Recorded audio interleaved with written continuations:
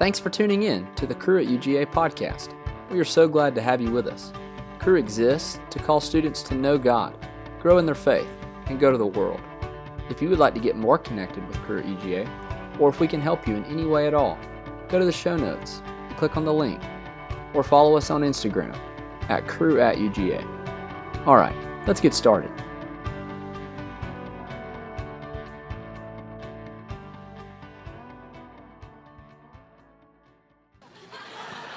You're awesome. It's cool. I can shout.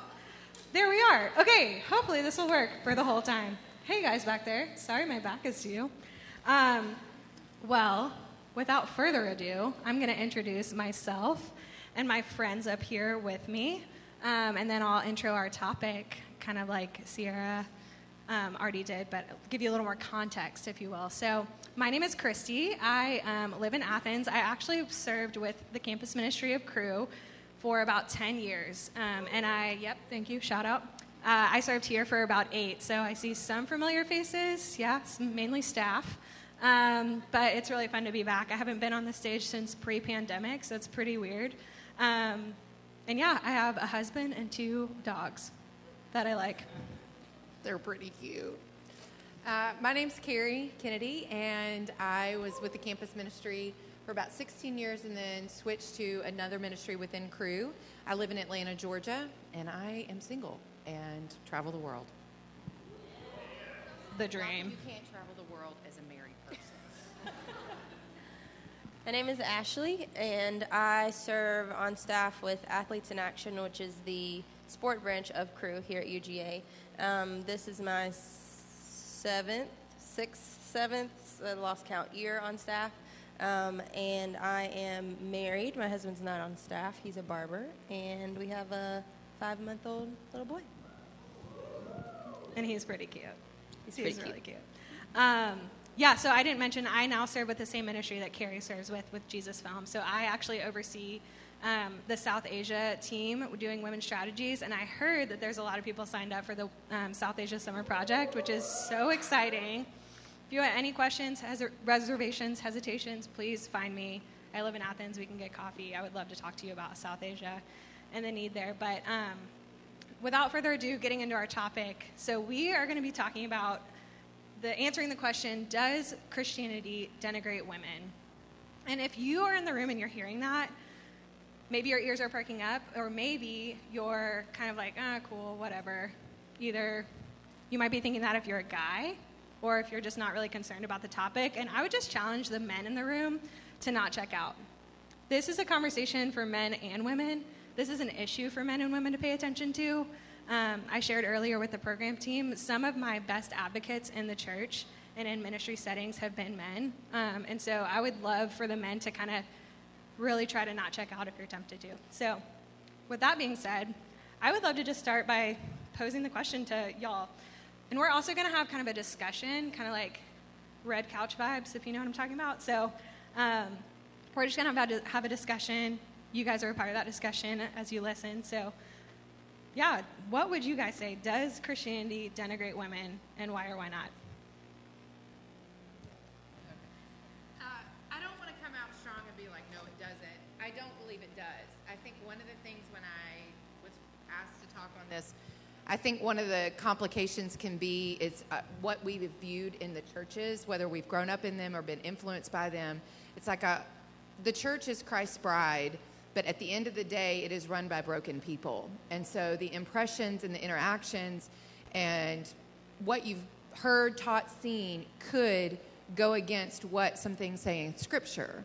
And I think even as I've looked at this topic myself, I often have to come back to God's Word. How does Jesus interact with women? And how do I see God interacting with women? And one of the things that I see most of all is Jesus elevating women to have status before him, that he is fighting for them, that he welcomes them in, and he does not keep them away. And so I don't believe it does, mainly because of what I see in Scripture. I think also from a Western viewpoint, we can think, oh gosh, women don't have a seat at the table, but when I go to different parts of the world, you would be amazed at the seats that we have at the table where other cultures do not. And again, I think that also speaks into how we view things. Is what is our culture saying? So why is our response what it is? So again, going back to who is Jesus and how does he interact with women specifically, and not just going off of what you've been told or what you've heard. How do you see it in Scripture? Because for myself, honestly, maybe up until a couple years ago, I may have checked out in this conversation as a woman in this conversation. Because when I think about my upbringing in church, I grew up in a really big Black Baptist church in the South. I didn't see women up front. I didn't see women leading at all. Not in Sunday school, not in Bible study, not in the pulpit. Like, I just never saw women leading. And it wasn't until I got into full-time ministry that I started to get opportunities to lead. And then I started to really think, oh, I'm not even sure I've seen a woman lead before, but here I am leading. And so to piggyback off the point of the importance of what Scripture says, our experiences oftentimes are all that we have to go off of. And so I'm really growing in this area as a woman who is in leadership. Like, okay, what does Jesus, what does the Bible, what does God have to say about this topic, to help me to challenge myself and other women around me? Like, we do have a seat at the table, but we may not even realize that as women. So, yeah. Yeah, I just totally agree with what you guys said. And even, Carrie, as you were sharing, I just thought about my experience. I've been serving with Jesus Film for about 2 years now, working in South Asia. If you guys have any level of familiarity with South Asia, South Asian culture, women are not valued, especially to the extent that we are in a Western society like ours. And so to see women come to faith in South Asia and hear them and watch them realize the value that Jesus places on their life that maybe their husband, the society, their family hasn't placed on their life, I mean, it's transformational. And so that was really eye-opening for me to watch, because I've often felt similar to you, Ashley, as far as, I didn't often see women up front in my upbringing, growing up in a Presbyterian church. And, I don't think we're going to have a conversation about denominations. That's not our point tonight. But it wasn't until I was on staff and started getting challenged to different levels of leadership, where I kind of was just like, I don't know what I think, but I'm going to step into it. And the Lord really met me there. And I'll say I led with Alan Goddard here at the University of Georgia for about 6 years. And he was my biggest cheerleader, champion, supporter. And so especially for the guys in the room, if you have like thoughts or feelings or questions as we're talking that bubble up, he would be a great resource for you guys, because he's just thought a lot about this, and he just models this really well from a male perspective. So, but I wanted to turn to the S word, submission. So we see that in Scripture. What are our thoughts?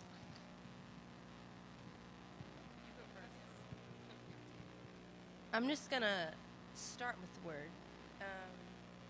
And this is a passage that tends to get brought up all the time when it comes to the S word. And this is Ephesians 4. I'm going to start with... Nope. This is Ephesians 5. I'm going to start with verse 21. It says, "And further," which means we need to read a few verses up before, "but submit to one another out of reverence for Christ. For wives, this means submit to your husbands as to the Lord," which is typically where we stop reading, but there's more. "For a husband is the head of his wife, as Christ is the head of the church. He is the Savior of his body, the church. As the church submits to Christ, so you wives should submit to your husbands in everything. For husbands, this means love your wives, just as Christ loved the church. He gave up his life for her to make her holy and clean, washed by the cleansing of God's word. He did this to present her to himself as a glorious church without a spot or wrinkle or any other blemish. Instead, she will be holy and without fault." And it goes on even more. And so, again, this is a passage of Scripture, not a passage, a verse that I've heard repeated time and time again. And all I've heard growing up is like, wives, submit to your husband, submit to your husband, submit to your husband. So before I was married, I was like, I don't know if I want to be married, because I'm not trying to submit to this man, not fully grasping what that even means to submit. And even now that I'm married, going on 3 years, I'm still struggling to grasp what it means to submit. But I love how the first verse of this passage says, submit to one another out of reverence for Christ. It says that first, before it gets into the role of the wives and before it gets into the role of the husbands. We are called to be holy. We're called to resemble that of Jesus in marriage. And so if we're submitting to Christ first, if I'm submitting to Christ, if my husband's submitting to Christ, it's submitting to Christ. It's going to be easier for me to submit to him because I'm submitting to him out of reverence for the Lord, because he's going to fail me. He's going to make mistakes, and same vice versa with me and him. And so again, I think these passages just challenge me to really look at my relationship with the Lord first, in those moments when I'm struggling in this area, even when, because this is a command. It doesn't say submit to your husband when he is following Jesus. It submit, period. So even when he's out of line, I'm still called to submit. And when I'm out of line, I'm still called to submit. When I'm out of line, he's still called to submit, or love me as Christ loves the church. But again, it's all rooted in the ways that we follow Jesus. And so I had another point, but I just lost it. But I'll stop there. So this doesn't apply to me because I'm single. That's not true. I think I wanted to point that out because I think one thing that culture-wise, growing up, the dynamic that I would find myself in, a few phrases that I've heard along the way, dear brother in Christ saying, well, you need to submit to me because I'm a man. And I'm like, I'm not married to you. But those things kind of resonate and they kind of get like wedged in. And so it begins to build a rift between me and my brothers. And I think there's a reality of how I interact with my brothers in Christ. And regardless of my marital status, the command or the phrase, the call to submit to one another. That means submitting to both of these women and walking in forgiveness if I don't agree with something. And maybe it's having a side conversation with somebody I work with to say, hey, the way you communicated that stung. Can we talk about that? Or like, hey, did you mean to leave me off that email because I'm the only female in the group? Like, so I think that's one of the things that I want to underline on the submission word. I remember it was my first winter conference as a student. The speaker spoke about submission, and she was a single woman as well. But she said, when you get down into the word of submit and submission, it's coming up under. And I want to come up under Christ above all else. And as he calls me to live that out, if I am married or not, I don't get a free pass to be like, I am free, I don't have to submit to anybody. I still submit to those that I live out and walk with. So I think I think that's a reality of we're not absolved of certain passages just because it's not our marital status. I think there's a reality of I primarily work with all men. Literally half the time I'm on calls, I'm like, well, yep, only female, got it. And it's just the reality of like, I want to be gracious and honoring, but then they are also gracious and honoring to me. That's so good. And Carrie, I think as you were talking, the passage in Philippians 2 came to mind, which I think goes really hand in hand really beautifully with this Ephesians 5 passage, which is just Paul exhorting us to consider the other person as more, I'm like totally butchering this verse, but basically better than ourselves. So humbling ourselves before other people. And I think that, to your point, like this imagery that Paul uses in Ephesians is he's just using marriage as a picture for the gospel. He's not lifting up marriage as the ideal. He's lifting up the gospel and using marriage as the picture. And so I think that's so important. We so often, especially in the South, read that verse and we're like, okay, wives stay at home, cool. If my husband told me that, I'd be like, we're going to have some counseling words because we have a problem. And I think that's the other thing that I would love for us to kind of touch on. I think we see a picture of a woman in Scripture, or maybe we perceive a picture of women in Scripture that often isn't reality.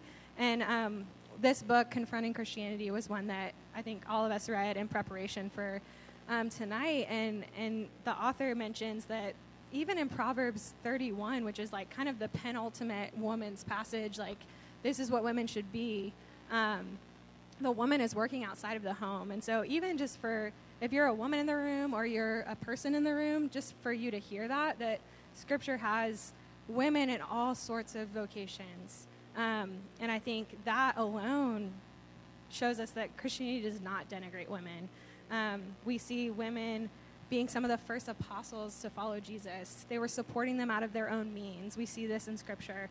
So I would love maybe for us to kind of lean in that direction. Where in Scripture do you guys feel like you really see women elevated, or, just scriptural evidence for that? I'm glad you specified where we were going, because I was going to get on my soapbox about working. You can get on a soapbox. I was going to respond to that too, but go ahead. Do it. Well, I just go back to how we were all created in God's image. So that's the stay-at-home mom. That's the stay-at-home dad. Those exist. That's the working mom. That's the working dad. That's the single woman, the single man. Like, all of us are created in his image. And so when we isolate gender roles based on how we were raised, or based on what we think Scripture says, or based on what we were taught growing up, we're missing a piece of who God is. And I've learned so much about that just in recent months of becoming a mother. I'm like, wow, stay-at-home moms, like, y'all are killing it. 3 months was long enough for me. Like, it's not easy. And so oftentimes I think we can denigrate, like, stay-at-home moms and vice versa with working moms. But in both categories, in all categories, there's pieces of God that we can highlight and elevate and appreciate and grow from. And so it's another area that I'm learning a lot about. But one of my favorite scripture passages, or one of my favorite stories in the Bible, is the woman at the well. And I just think about, I've heard that passage preached so many different ways. Pastors, will describe her background in different ways. But nonetheless, the impact that she had on so many people, because she could not wait to tell her people, oh my gosh, like, you won't believe who I just ran into and the experience that I just had. Like, Jesus used her, and he wasn't even supposed to be talking to her. That was very much frowned upon at that time period. And so, again, it touches on crossing cultures and the power behind that. And I was about to go off on another tangent, but that would be one for me that I would just say highlights women. I'm going to tag on that and then add another. The story of the woman at the well is one of my favorites. There was a book that came out. I had some women at my church. They were going to study the making of biblical womanhood. And I started the first chapter, and I was like, I don't need any more stories to tell me about how women have been put down and how over history and all this kind of stuff. I need to be taken to the Word. And, told the women, I was like, y'all have fun. I can't go there because I've lived this out on many levels. And so I found this study called Jesus and Women, and basically, and I'm not a video person, but it's got a video series, and I thought it's worth it. And I love what she did is she went back to the historical context of so many things in Scripture, and one of the stories was the woman at the well. And basically, law had it that even the spit of a woman was bad. Like, it's just the way it was. There's more to it than just that. So when Jesus takes the cup from the woman, he's restoring her. He's bringing justice to that situation. And he, to put it bluntly, he's like, yeah, that's bunk. I'm going to break that because I'm going to allow this woman to engage with me. And so I think that's one of the things when I see Jesus interacting with women, he is drawing them out. The other passage that I was just thinking about is the story of Hagar in Genesis. The beauty of that story to me is, and I, again, studied it multiple times, heard it at enough women's retreats to probably choke a horse, which is fine. It is a great passage. Don't get me wrong. Got to put on my wisdom glasses. Okay, so the part that I love, so Sarah has basically been brutal to her could have abused her physically, like you name it. There's an issue of women going on here in this passage. You know, Sarah, our beloved woman. But basically, Hagar runs, and she's like, there's a point where it's at verse 6, chapter 16, it says, "Your servant is in your hands," Abram said. "Do with her whatever you think best." Then Sarah mistreated Hagar, so she fled from her. The angel of the Lord found Hagar near a spring in the desert. He went after her. She flees. In the light of the role of her role as basically her servant, Sarah had the ability to do whatever she wants, which that's a whole different story in and of itself. But the angel seeks her out. And I think that's the piece that I resonate most with is Jesus engages me where I'm at. Regardless of what I've heard growing up, regardless of what I've seen in the church, regardless of the stereotypes that, like, if you want to be a stay-at-home mom and that's your dream, that's great. You do that and you do it well. But I think what we've done in the church is we've said this is the biblical thing. And we have put down other roles or ideas, and it's elevating one. And I'm like, that is not what the Lord calls us to. Jesus does not call us to interact like that. And I think that's when we put this word biblical around it, I'm like, I don't think there's anything in Scripture that talks about that. So I'll pause on that. That's so good. I think, too, as you guys were talking, I just was thinking about even in the story, the narrative of Jesus' life, the first person to know that Jesus was coming was a woman. The people who saw him first at the resurrection were women. Like, they're just, if we put on our cultural reading lenses as we look at Scripture, the way that the story is written of Jesus' life, the way that he engages women, the placement of women in specific stories is not an accident, and it's super countercultural. Women in this time of Jesus' life were second-class citizens. They didn't matter. And so for Jesus to engage the woman, the prostitute, who's crying at his feet, wiping his feet with her hair, with her tears, at a Pharisee's house. I mean, just that imagery is insane that Jesus would engage her in that setting. And it like Carrie said, it restores her honor. And so I think if anything, we can answer the question that does Christianity denigrate women?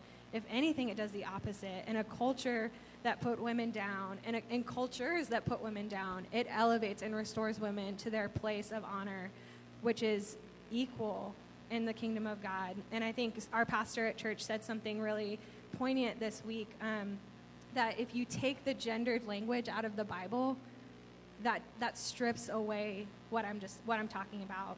Because God tells us that we are to inherit the kingdom of God. And who receives the inheritance of God? Or who receives inheritance in the time of Jesus? It's the firstborn male son. And so for Jesus to say, you will receive the kingdom of God to men and women, I mean, people were probably falling out. That's crazy.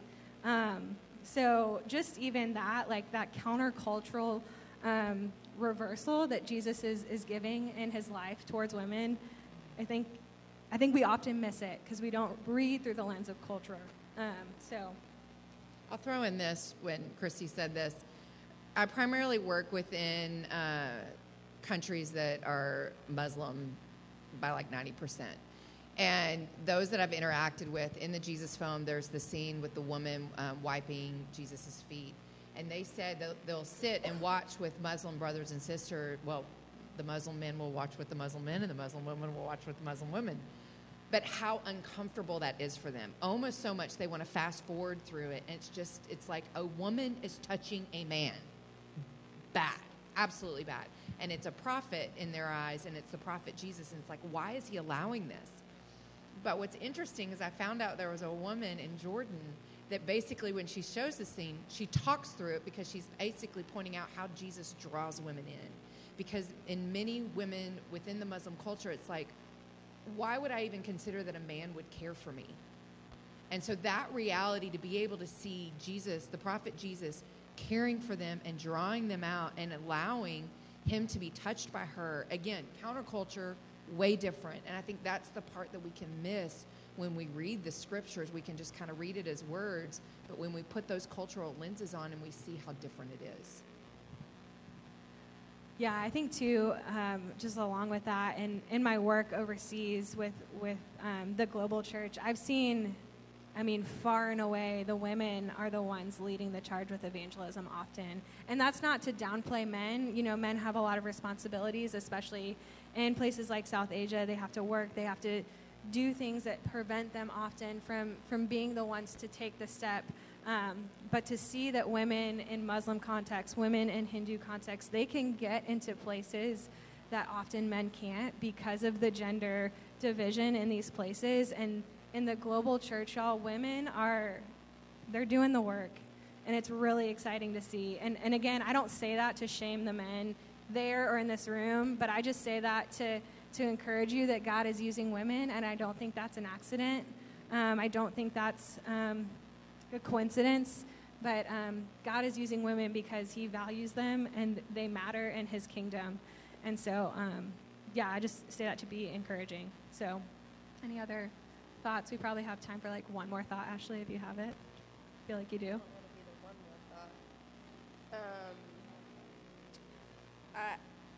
I don't know how y'all are going to receive this, but I just had Tupac lyrics pop up in my mind as you were talking, that made me think about how literally every single one of us in this room came from a woman. Like, everybody. Whether we know the woman that we came from or not, that's where we came from. And just thinking about how in the very beginning, God was like, okay, I've got this man, and he's doing his thing, and I have great plans for him. He needs a helper. And I think sometimes we can minimize helper as in like, okay, well, Adam is the dominant one in this relationship, and Eve is kind of just the little sidekick. Whenever he's lacking, she kind of steps in and helps. But that just made me think about, like, wherever you are in the room, male or female, like it's been said, God wants to meet you where you are when it comes to this topic. And so whatever that looks like, if that's trying to have a better grasp on how can I better work with my female classmates? How can I better love my sister or my mother or a professor? Or how can we better work together to be a more clear representation of the gospel? Like, I think that's what's at the root of all of this. Like Chrissy said, not to elevate or minimize one gender over the other, but oftentimes we don't elevate the female gender, and so that's why we're talking about it. And so I just hope that everybody tonight, you're able to leave with something or one next step wherever you are when it comes to this topic that helps you grow closer to the Lord. Okay. I think there is one thing, I think in a room this size, you've probably heard a variety of thoughts on this topic. I think there could be things you're like, oh, I didn't realize that, or an anger or frustration could rise up. Maybe within 5-10 years, you're going to look back on a situation. I think one of the things that as I'm looking at our culture right now, especially within Christianity and the bride of Christ, forgiveness is needed. And forgiveness is not a matter of sweep it under the rug, move on. It's more of a matter of engaging in the hard conversation of conflict, which we all love. Some of us more than others. I'm not one of them. But just this reality of how do we move towards somebody to say, I forgive that person from 10 years ago for that stupid comment of a guy saying, you got to submit to me because I'm a guy. It's like, how can I release that? Because I ask forgiveness from the Lord often. And so that reality of maybe that person's grown and changed, or maybe they haven't, but is that really mine to deal with? So I think there's a level of like, can we walk in forgiveness over the pains that have happened, but it doesn't mean that you just sweep them aside and ignore them. You can still speak up for the injustice that you see. Honestly, there have been men that have stood up for me when I've been talked over in a meeting. Literally, I'm going to speak and a man talks over me. It's like, hey, do you realize you just cut Carrie off in that conversation? And I'm like, I'm seen. And I think that means so much, but I think those are the things that you can begin to do to elevate and allow each other to be walking out the image of the Creator in each one of us. Yeah, I think I'll just say this in closing. I think I can't add a ton more because I think there's a lot of wisdom in what was just said. But I would just challenge y'all as you walk away, as you marinate on what was said or what was shared, to ask yourself the question, what does it say to a world that is separated from Christ, that does not have the gospel about the way that you treat women, whether they're believers or not? But how do your interactions with women communicate God's love to a desperate and dying world? I think that's a good place to start. So I'm going to land us there. But Carrie, will you pray for us? I can't. I didn't ask you her were, but ahead of that's time. fine. Father God, we come to you just with a sensitive topic and our hearts wrestling through what does it mean to know how you see us as women. Father, I pray more than anything that you would be the author and perfecter of our faith, and that you would allow us to wrestle with this topic in community and ask questions to go deeper and to find out what it is that you say about us and how do we honor each other in community and how do we live this out 10 to 15 years from now. May you continue to grow us into your likeness, and may we shine brightly for your kingdom. It's in your Son's mighty name we pray. Amen.